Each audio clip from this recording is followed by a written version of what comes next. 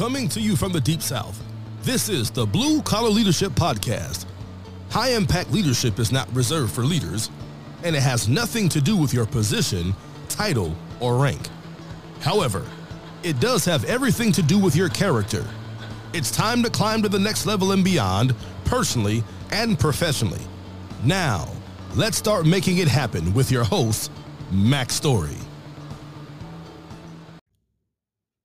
Hello, and thanks for listening to the Blue Collar Leadership Podcast today. What's your motive? That's what we're going to be talking about. What's your motive as we continue this 30-part series on who's buying you? Until you sell yourself, you won't sell much. And if this is your first episode that you've ever listened to, this is actually a book that I wrote for people who want to learn how to sell with character. People who want to motivate others instead of manipulate others relative to selling a product or service. So chapter 9 of 30 that we'll be going through. The title is What's Your Motive? The subtitle, Your Intention is Your First Impression. Your intention is your first impression. And this is kind of tricky when we talk about intention. Let's say I come up to talk to you and I'm trying to sell you something and I got good intention. I really want to help you. But maybe you hate sales folks. And you think my intention is to bother you. Which perception you think matters the most? My perception of my intention or your perception of my intention? And I know you know the answer. It's what you think about me as a salesperson. It also applies in life. When you meet people, when I meet people, I want to know what's their intention. And guess who gets to decide that? In my case, it's me. In your case, it's you. No matter how good somebody's intention may be, we may decide that it's bad intention. And that's they're going to get the influence based on us believing that they have bad intentions. Regardless of what their true intention is, whatever we believe it to be is what it is. I'm sure you've heard the old saying, first impressions count, right? Perception is reality. That's kind of what I'm talking about. However you perceive someone to be, that's who they are to you. And they're going to get the amount of trust and influence that comes with whoever you think they are, not who they actually are. So what's your motive? All you can do is try to do your best and to have a good motive. But let's talk about it. John C. Maxwell has a thought I want to share with you, a quote. He says, there's no second chance to make a good first impression. There have probably been thousands of people throughout time who have said that same thing. But I read about it or heard it from a book or that I read from John's, or one time I heard him speaking in at a live event somewhere. But there's no second chance to make a good first impression. Definitely applies to those who are in a professional sales role, but it also applies to the rest of us. That's what's so good. I tell you guys, that's what's so good about principles. I'm sitting here trying to talk about my sales book to professional salespeople, and I can't stop. Every chapter, I still got to talk to you about how it applies to you. The reason I do that is because a lot of people would read this as a sales book and think it don't apply to them because they haven't grown and developed their thinking up to a level where they understand character-based principles apply to everybody. When we're talking about selling, influence, as I taught you back in chapter 1, part 1 of this series, influence is the foundation of selling. You may just be selling an idea. You may not be selling a product or service. But the book is written for people who are selling a product or service. But it's really on how do they sell themselves so that they will get a chance to sell that product or service. That's the part. It applies to all of us. And that's really what the book is about. But until others trust us, we won't have any influence with them. Trust is the foundation of influence. See, influence is the foundation of selling, but trust is the foundation of influence. And trust is based on two components. And again, if you've heard me, if you listen to a lot of my podcast episodes, you know I say this all the time, but you can't say it enough because it's obvious that a lot of people don't get it. But some people don't even know it because they ain't never been taught it. The good stuff, I'll repeat no matter how many podcast episodes I make. I'm going to keep repeating it because people need to keep hearing it. You can't hear the good stuff too much. So trust is based on two components. Character, who we are, which is static and doesn't change from situation to situation. Our character can definitely change over time, but it ain't going to change very much from today to tomorrow. That's what I'm talking about. When I say it's static, it's kind of static in the moment. Like if I go to work today, my character is what it's going to be no matter who I'm talking to today. My character is who I am. I ain't going to have a character transformation today while I'm at work, and I'm going to be a truly, completely different person. When I go into one meeting, one group, my character is what it is. When I go to the next meeting, another group, my characters hadn't changed since the last meeting. When I go out, talk to the folks doing the work on the front lines, my character's still the same. When I say character static, that's what I mean. I don't mean it can't change over time. It absolutely can change over time. The longer the time frame, the longer it can change.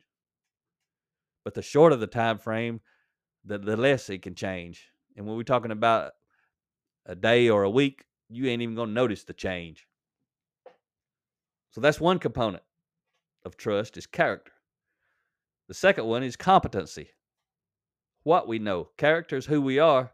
Competency is what we know. And competency is situational. It depends. I could be speaking to one group, and whatever we're talking about, I'm highly competent. Remember, my character is going to be the same from one group to the next group to the next group. But my competency could change from one setting to the next setting. I could be in a meeting talking about something that I know everything about, and I'm highly competent. And if I've got good character, I'm going to build a lot of trust. But I could walk out to the front lines where the people are doing the work, still got the same character, but now I'm trying to tell them to do something that they know they shouldn't be doing. I'm not competent enough to be giving them directions, but if I think I'm the man, I'm going to be the boss, and I go out and give them direction, which means my character probably is on the low side, then I'm not going to build much trust. So we can be totally competent in one situation. Jump back to talking about sales, selling a specific product. I could be totally competent, but I could be totally incompetent in another situation. Could be selling a different product or a different service. It could also be performing heart surgery. So I could be totally competent in one situation, totally incompetent in another situation. All at the same time. It could even be in the same meeting. Someone, let's say I got a high degree of character. So character-wise, everybody's trusting me. So we're having conversation. And I give my input about something that I know a lot about, and people trust me because I got a track record. So they still have trust relative to what I'm talking about. 3 minutes later, somebody else could say something, and then I try to interject my opinion because I just think I'm the man. I got to have an opinion. I'm the boss. But everybody knows I don't know nothing about that because I don't have a track record. So 3 minutes ago, everybody was trusting me. All of a sudden now, nobody's trusting me because I'm missing a component relative to that circumstance or that situation. So consider this example. If you get to know me well enough, you may trust me unconditionally as a person based only on my character. You may also trust my competency while teaching you about principles of influence like I'm doing now. I assume if you're still listening, especially if you're a long-time listener, you trust my character relative to teaching about personal growth, leadership development, principles of influence, and you trust my competency. However, trust in the area of competency is situational, meaning it depends on how satisfied you are with my knowledge in your area of interest. I may not know you personally, but I already know you would not trust me to do surgery on you of any kind. Because if you know me, you know I don't know anything about doing surgery on anybody. I'm not competent in that specific area. Even though you may trust my character, you wouldn't trust my competency. Therefore, if you needed me to do surgery on you, you wouldn't trust me to do it. You'd quickly realize it, and you'd be able to verify it simply by asking me a few questions. And that's something you could do if you didn't know me. If you need me to perform surgery on you, you know enough questions to ask me to figure out I ain't the one to be doing it. But every time a buyer is discussing your product or service, they are validating your competency. Depending on the buyer's satisfaction with your answers, you're either building trust or creating distrust. See, a lot of salespeople think they know everything about their product. And maybe they do. But there's a whole lot of people they're going to be trying to sell to that know everything about their product and everything about everybody else's product. A lot of times salespeople don't know about everybody else's product. But a lot of times people who buy know. They may have had it before, or they've been shopping around, or they've been doing their own research. They've been online. They've been digging deep. They might have been talking to people who has all these different products. There's all kind of ways they can know a whole lot more about the product than the salesperson. But a lot of times salesperson thinks they got to come across as knowing it all. So depending on the buyer's satisfaction with your answers when you're talking about the product or the service, you either build a trust or create distrust. And although you may trust me as a person, get back to me now, although you may trust me as a person, you would not trust me to do that surgery I was talking about earlier. So I may have sold you on me, but I couldn't sell you on buying that specific service from me. No matter how much you like me, no matter how much you trusted me in general because of who I am, you ain't going to trust me to do that surgery on you. You ain't buying that service from me. And since trust is the foundation of influence, I'd have no influence with you in that specific area, regardless of my character. And you've heard me talk about this before if you're a regular listener. Character plus the appropriate competency equals trust. You notice I just didn't say character plus competency. Because most people have some type of competency relative to something. But when we're talking about trust, it's related to a specific thing, whatever the situation or circumstances is about. So character plus the appropriate competency equals trust. So when we're talking about sales, it's the appropriate competency is related to the sales process, to your organization, to your product and or your service, to the situation someone may be using your product or service in or own. To have competency relative to all the situations in a sales relationship, you may have to have a whole lot of competency about a whole lot of things to build trust. It just depends on what it is you're selling and how people use it or where they use it. But knowing how character and competency collectively fit together is critical when considering the impact of trust on the seller and buyer relationship. You got to understand these two components. This book's all about the character side. It ain't got nothing to do with the competency side except for the competency of developing your character. It ain't about the competency of the product and service. You got to go get that somewhere else.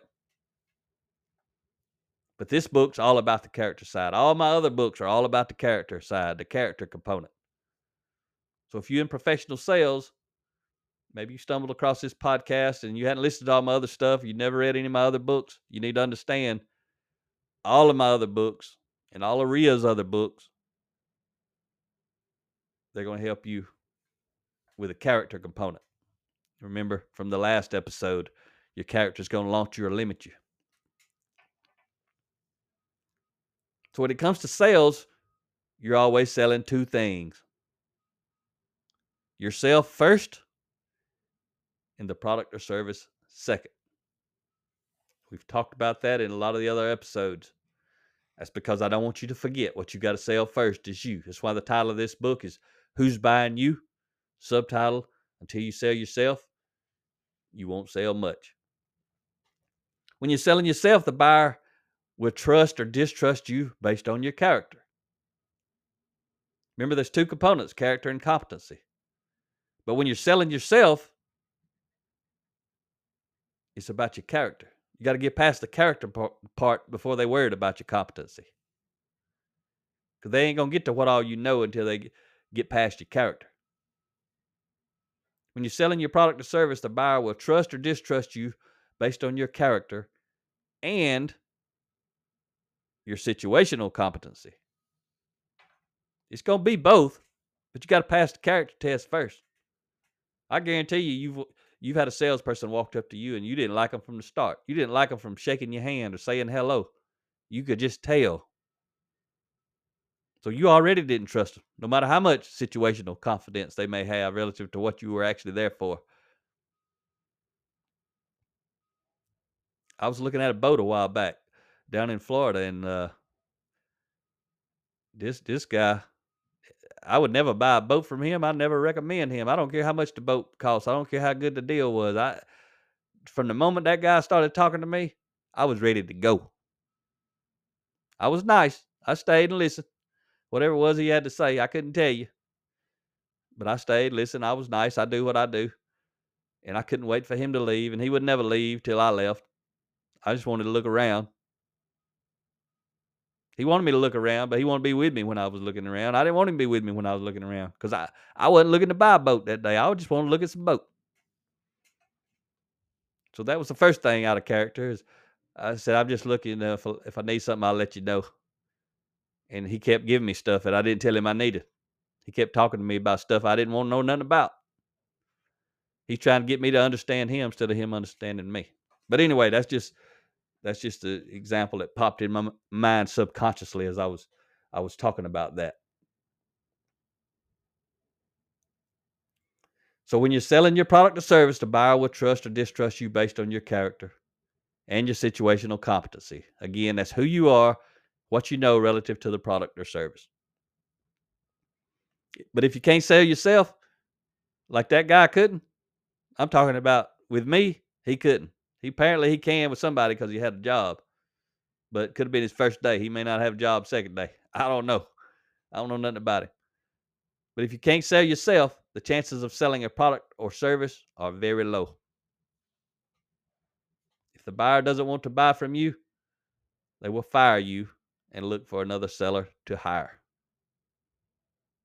And with that person, if you're a sales manager listening to this, the way that person treated me that day, and it wasn't really bad. He wasn't bad. I didn't like his intention, right? We talked about that previously. His intention was to basically manipulate me into buying something, and I didn't want to buy nothing. But because of that one salesperson, I won't go be back to that dealership. I won't know if there's another salesperson there who I actually would like, who actually could sell me something if I wanted to buy it. I won't never know that because I ain't going back because I'm afraid I'm going to get the same dude. And I ain't going to go back and be rude and talk bad about that dude and all that sort of stuff. Whoever hired him there seems to like him. That's why he's got a job. So I'm already going up against a wall right there because people probably already gave him some feedback and the dude's still there. But as a sales manager, you got to know how your team is being matters. And if that was the only place I could buy a boat in the United States and I wanted a boat, I'd probably go back. But guess what? I got lots of options. Most buyers have lots of options. The number one option they got is not to deal with a salesperson they don't want to deal with, or an organization that has salespeople that people don't want to deal with. Your character will determine how you approach and interact with the buyer. Your character will determine if you immediately begin to build trust or if you immediately begin to create distrust. And this whole book is going to be about ways to help you build trust. It's what the whole rest of this book is about. But I'm kind of introducing it to you at a deeper level right here in this chapter. By now, you should understand the impact of trust on your ability to sell yourself and your product or service, because we have been talking about it. It's crucial. Have you considered what the foundation of trust is? Where does it start? Remember, influence is the foundation of selling. Trust is the foundation of influence. Now we're going down another deeper level in this one chapter right here. And if you want to know all about this, dive deep into it, check out my book, Defining Influence. Increasing your influence increases your options.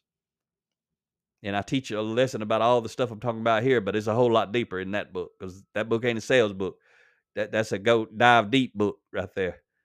No matter which one of my books you may have ever read, if you want to dive deep, you need to check out Defining Influence. But intention is the foundation of trust. Your intention will either create the foundation for trust to be built into your relationship with the buyer, or it will ensure there is not a foundation upon which you can build trust. It's all about character, your character. It's also about the character of the person. If your values align, you're going to build trust. If your values don't align, you're going to create distrust. So who you are on the inside determines what the buyer will experience on the outside, as I described in my little scenario with the boat sales person. When it comes to selling yourself, your first impression with the buyer is based on how you initially make them feel. You can only influence that feeling. You can't determine it. How they feel is their choice.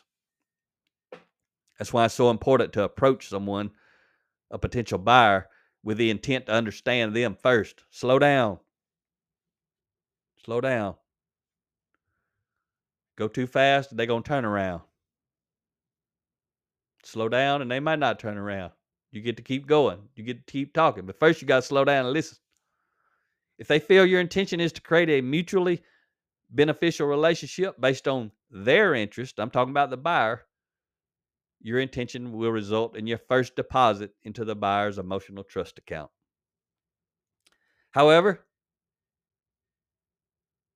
if they feel your intention is simply to make the sale based only on your interest, the seller, with no concern for their interest, the buyer, you just made your first withdrawal from their emotional trust account. You are instantly overdrawn with a potential buyer. Your first impression is for them not to trust you. That means you're overdrawn. That's not good. Many people walk onto a sales lot to buy something, and they just don't like salespeople. In that case, a phenomenal salesperson walks out to meet them, and they're already overdrawn because the other salespeople, who are bad salespeople, this buyer hadn't forgot them. So now you got to pay the price for all the other people that you didn't have nothing to do with. But you won't know that till you go up and you do it right and find out. First thing you got to do is listen, like I said. If you haven't made any deposits, but you chose to make a withdrawal, you're overdrawn from the very beginning of the relationship. This is common sense right here, but it ain't commonly understood, obviously. That's not a strong selling position. That's definitely not how you want to start trying to sell a product or service, is to be overdrawn because you literally made a withdrawal into the person's emotional trust account. Because let's say they don't have a bad history with sales folks. They just come in neutral. Well, if they're neutral, they're not overdrawn. They don't have an overdrawn trust account with you, but they don't have one that's got a lot of deposits. You ain't got a lot of money in the account. You starting at zero. And then you get to either add money to your trust account with them, or you start taking away in the negative. You overdrawn. But unfortunately, like I said, you may be overdrawn before you meet them. And how is that? There's a lot of ways. It ain't only the way that I just told you a minute ago, because somebody just don't like dealing with salespeople. There's other ways. That's one way, but that ain't the only way. How else could you be overdrawn before you meet someone? And this applies in real life, not just to people who are professional salespeople, but I'm talking about salespeople. But it applies to anybody doing any job at any level in any industry. So here's how you can be overdrawn before you meet them. You could have bad word of mouth. They could have heard about you from somebody else. Like I said before, maybe they don't trust salespeople. Maybe they do trust salespeople, but they had a bad experience last time. Maybe they got on social media and checked out your profile and just saw your character in your personal life was not character that they appreciate. All kind of ways. The same thing could happen though as in all kinds of industries. But the right intention sells.